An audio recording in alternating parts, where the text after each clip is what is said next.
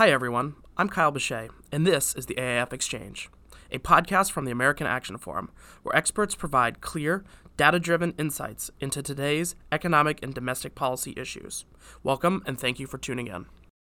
On this episode of the AAF Exchange, no surprise, today's discussion is focused on the economy, specifically the significance of tomorrow's jobs report and Washington's effort to curb inflation and bolster domestic production of critical technologies. Joining us to discuss all of this is AAF's Douglas Holtz-Eakin. Doug, it's been a couple of weeks. How have you been? I'm doing great. I took 1 week to go vacation on the Outer Banks, and that was fantastic. But it is always nice to be back. I think we were passing each other. I was coming back from my vacation as you were coming home going to your vacation. So always nice to get away from DC in July, though.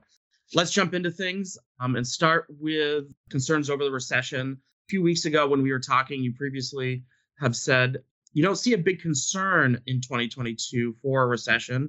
Has the latest data changed your mind at all? So the latest data are weaker than I expected. The second quarter GDP report in particular showed very weak spending on both durable, non-durable goods and business spending sort of across the board, equipment, structures. I didn't think it would be that weak. I'm still not convinced that this will be classified as a recession when you look back, because the first quarter GDP was quietly very strong. It had these two big anomalies, one on net exports, one on inventories. Inside that, we had good household spending. We had strong business spending. And so I don't think the first quarter counts. And so if we've had 1 quarter of negative GDP growth, which we may have had, it's pretty close, then that's where we are. But we have so many other things that suggest strength. And that's the labor market. And we can talk about the jobs report, as you said. But there are also recent reports out of the manufacturing sector that showed July stronger than June, which was the close of the quarter. A report out of the services sector yesterday that showed very strong services growth and employment picking up. So it's hard to call it a recession if you don't have a broad and sustained downturn. So far, we've had a narrow and not particularly sustained negative reading. That's cause for concern. Everyone should be concerned, but it doesn't mean that we're definitely in a recession. Yeah, I want to talk about the jobs report. Before that, earlier this week we got a number that showed that job openings are at a 9-month low. Does that say anything about the current state of the economy or the labor market? Yeah, one of the really interesting things is that let's step back. The Fed wants the economy to grow more slowly, so signs of it growing more slowly shouldn't be shocking. That is how we are going to take on inflation, and that's beginning to show up in the labor market in particular. The Fed's rate increases and slowing the economy should deliver fewer jobs, but because there's such a gap between job openings and the people available, it's the famous 2 jobs for everybody looking for a job. One way to get rid of jobs is to get rid of those job openings. You don't actually have to lay people off. You just have to decide not to hire them, and those jobs go away. Last month, 600,000 jobs went away because in the most recent data, the job openings were down by 600,000. That's a big number. The typical 1-month change is about 200,000, so it's 3 times bigger than that. And the only 2 months that looked to be substantially bigger were March and April of 2020 when the pandemic hit. So we're seeing the labor market cool in a disguised fashion. Jobs will simply not exist that previously did, and they will never be filled. So what do you expect to see in tomorrow's jobs report and then also in next week's CPI report? Well, I expect in the jobs report we'll continue to see additional jobs.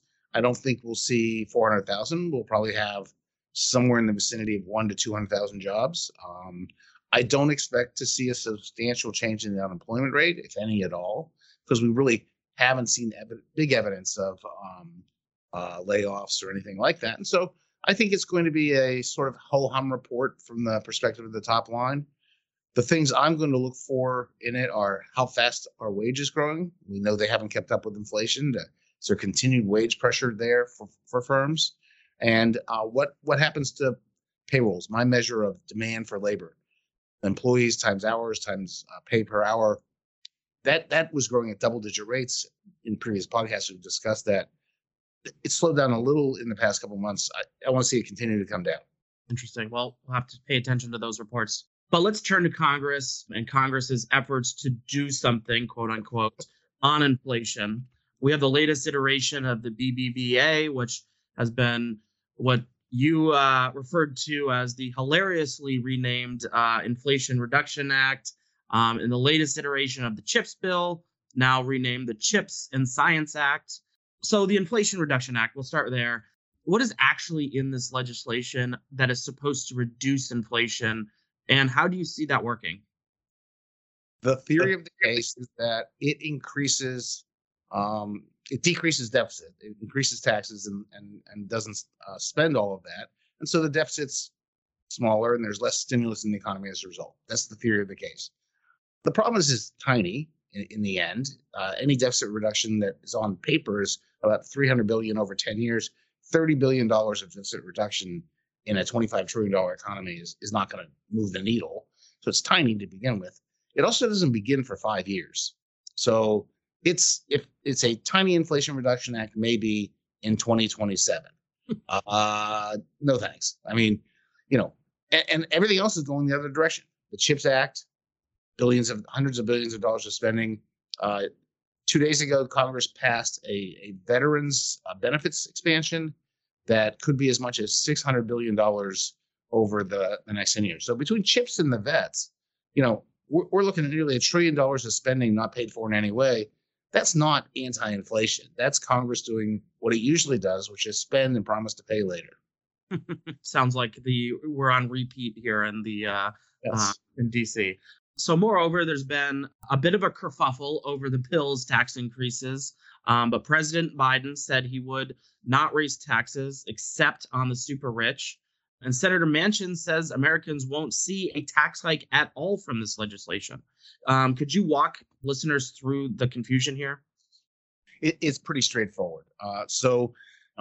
In economics, there's a distinction between the, quote, statutory incidence of a tax, who actually sends in the check to pay the tax bill, and the economic incidence, who actually bears the burden and whose life is made worse off because of the existence of that tax. And at the heart of this is the corporation income tax. So you raise taxes on corporations.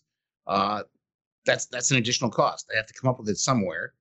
They can raise prices and cover the cost by passing it along to consumers, or they can cut future wage increases, future raises, and pass it along to workers, or they can cut dividends to shareholders and pass it along to the owners of the corporation. But it's going to go somewhere. So while the statutory incidence of the $300 billion corporate tax in this bill is on corporations, the economic incidence is going to be somewhere. So the Joint Committee on Taxation, as a matter of regular business, not something special for this bill, when it sees a corporation tax increase or decrease, tries to distribute that increase or decrease out there into the world on real people. And they concluded that about half of that increase would go to people making less than $400,000, which would be in violation of the president's pledge. So the economics of it are that they will be made worse off by this tax policy, and they were supposed to be held harmless from all tax policies.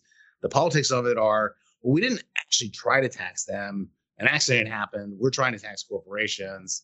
And, as usual, I don't think there'll be much light, but there'll be a lot of heat.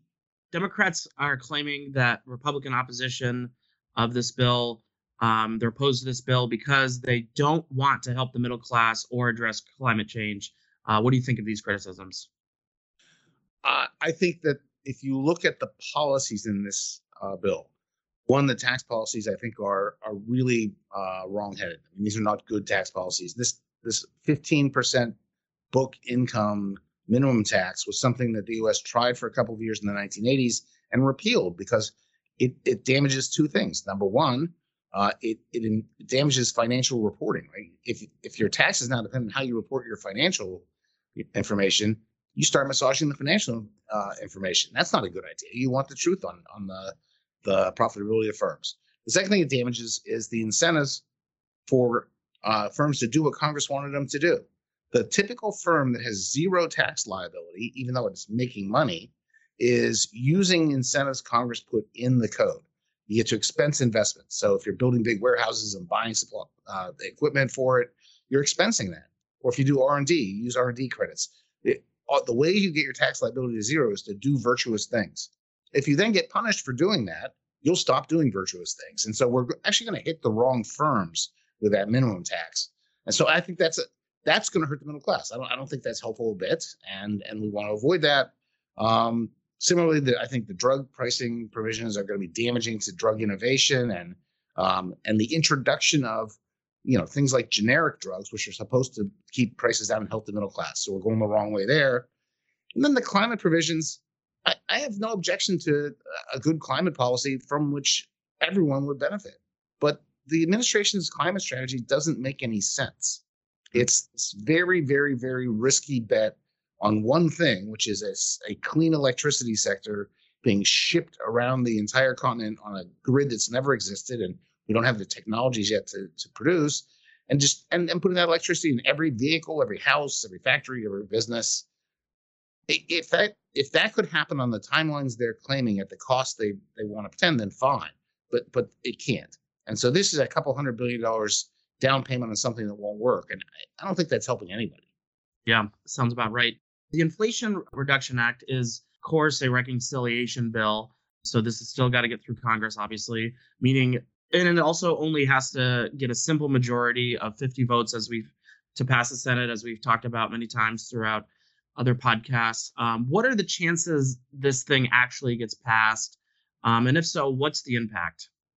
It won't get passed as it stands. I think we know that. I think we have to be cognizant that they're still negotiating with senators on what will be in it. In particular, Kyrsten Sinema of Arizona has said she has reservations about the book income tax. She has reservations about the carried interest tax. And so we're not done seeing the negotiations. There's also the parliamentarians sitting out there who will make judgments about what can and cannot be in a reconciliation bill, which is supposed to be budgetary in nature and not introduce new policies. And so there are a number of places, in for example, is it just budgetary that you put a 95% tax on the domestic sales of a drug manufacturer who the secretary thinks isn't negotiating in good faith? Or is that a policy? So I don't know if that makes it through. They might pull some of those things out. And then we'll get the reality. You have to pass it on not just the Senate, but the House. That's proven difficult. And but if it gets across the finish line as something that looks close to its current form, I think it has essentially zero impact on inflation. A modest increase in inflation is probably the best bet, and it doesn't do much in the way on climate because it's really, while it's a quote historically large climate bill, it's tiny in comparison to the problem, and the tax policy is going to be bad policy. It strikes me that it is doing something for the sake of doing something politically, because none of those things are things that you would want to do in their current form. Yeah, I mean, the timeline is very striking to me right now because, I mean, obviously all the attention's in the Senate, but you have a lot of House members running for re-election this fall, and the clock's ticking. So it's going to be interesting to see if they can get it through the House with a narrow majority. They can't lose 5 votes. I mean, or maybe 4 now. So it's very tight in the House, and there are more than 4 or 5 who said they wouldn't vote for anything that didn't include getting rid of the cap on deduction of state and local taxes. And so if you take that at face value, this bill can't pass the House. So we'll see how it plays out. Going to be make for an interesting rest of the summer and fall. Finally, we have the CHIPS bill. We've mentioned a few times today in this podcast, which AAF has written about extensively. Both Democrats and many Republicans claim that this bill is critical to ensuring adequate semiconductor production and perhaps more notably, competing with China. What is your take on the need for this legislation? I just don't understand this. I really don't. There was, over a year ago, a case made by the Defense Department for U.S. domestic production of some special chips for military hardware. That makes sense. I understand the security issues, things like that. That was a $6 or $7 billion proposition. This is worlds away from that. And the basic argument is somehow that, okay, we have a lot of semiconductors in Taiwan. That's where they're being manufactured. China could invade Taiwan. Oh my God, we're at risk. If I'm running a company and I have a manufacturing facility in a place that is exposed to a physical danger, whether it's an invasion or some sort of natural disaster, whatever it may be, the sensible thing for me to do is to move that manufacturing somewhere else and remove that risk so I can sell things and make money. That is their job. So I don't understand why the government has any need to step in here. Every private firm knows that relations with China are much, much more tense than they were in years past, that relying on domestic Chinese manufacturing or imports from them is not a good idea. And they're going to diversify their supply chains. There's nothing about that says it has to be manufactured in the U.S. It just has to be manufactured in a safe place. But this bill says it has to be in the U.S. And here's $52 billion for chip manufacturing. Chip manufacturing, I mean, $52 billion is peanuts. I guess, are peanuts bigger or smaller than chips? Never mind. But this isn't going to move the needle very much. So this seems more sort of wasteful posturing than real to me. Intel was already breaking ground on a big plant outside Columbus. You know, the manufacturers, sure, if you want to give them $52 billion, I'm sure they'll take it. But other countries are going to, be available to do that as well. We can manufacture the chips in lots of places. So that's the basic argument against sort of getting into this game. It really turns into a corporate welfare exercise, and I just don't see the point in doing that. The other spending in there is all sort of research funding for what will supposedly be next generation artificial intelligence and quantum computing and things like that. We'll see. This is a bill that says we, the Congress, authorize future Congresses to appropriate up to certain amounts of money. Will they? I don't know. What will be the yield on that funding? Well, historically, the yield has not always been that high. So this is hardly a absolutely necessary, lock solid bet against China and its dominance. So I think there's good reasons to be skeptical.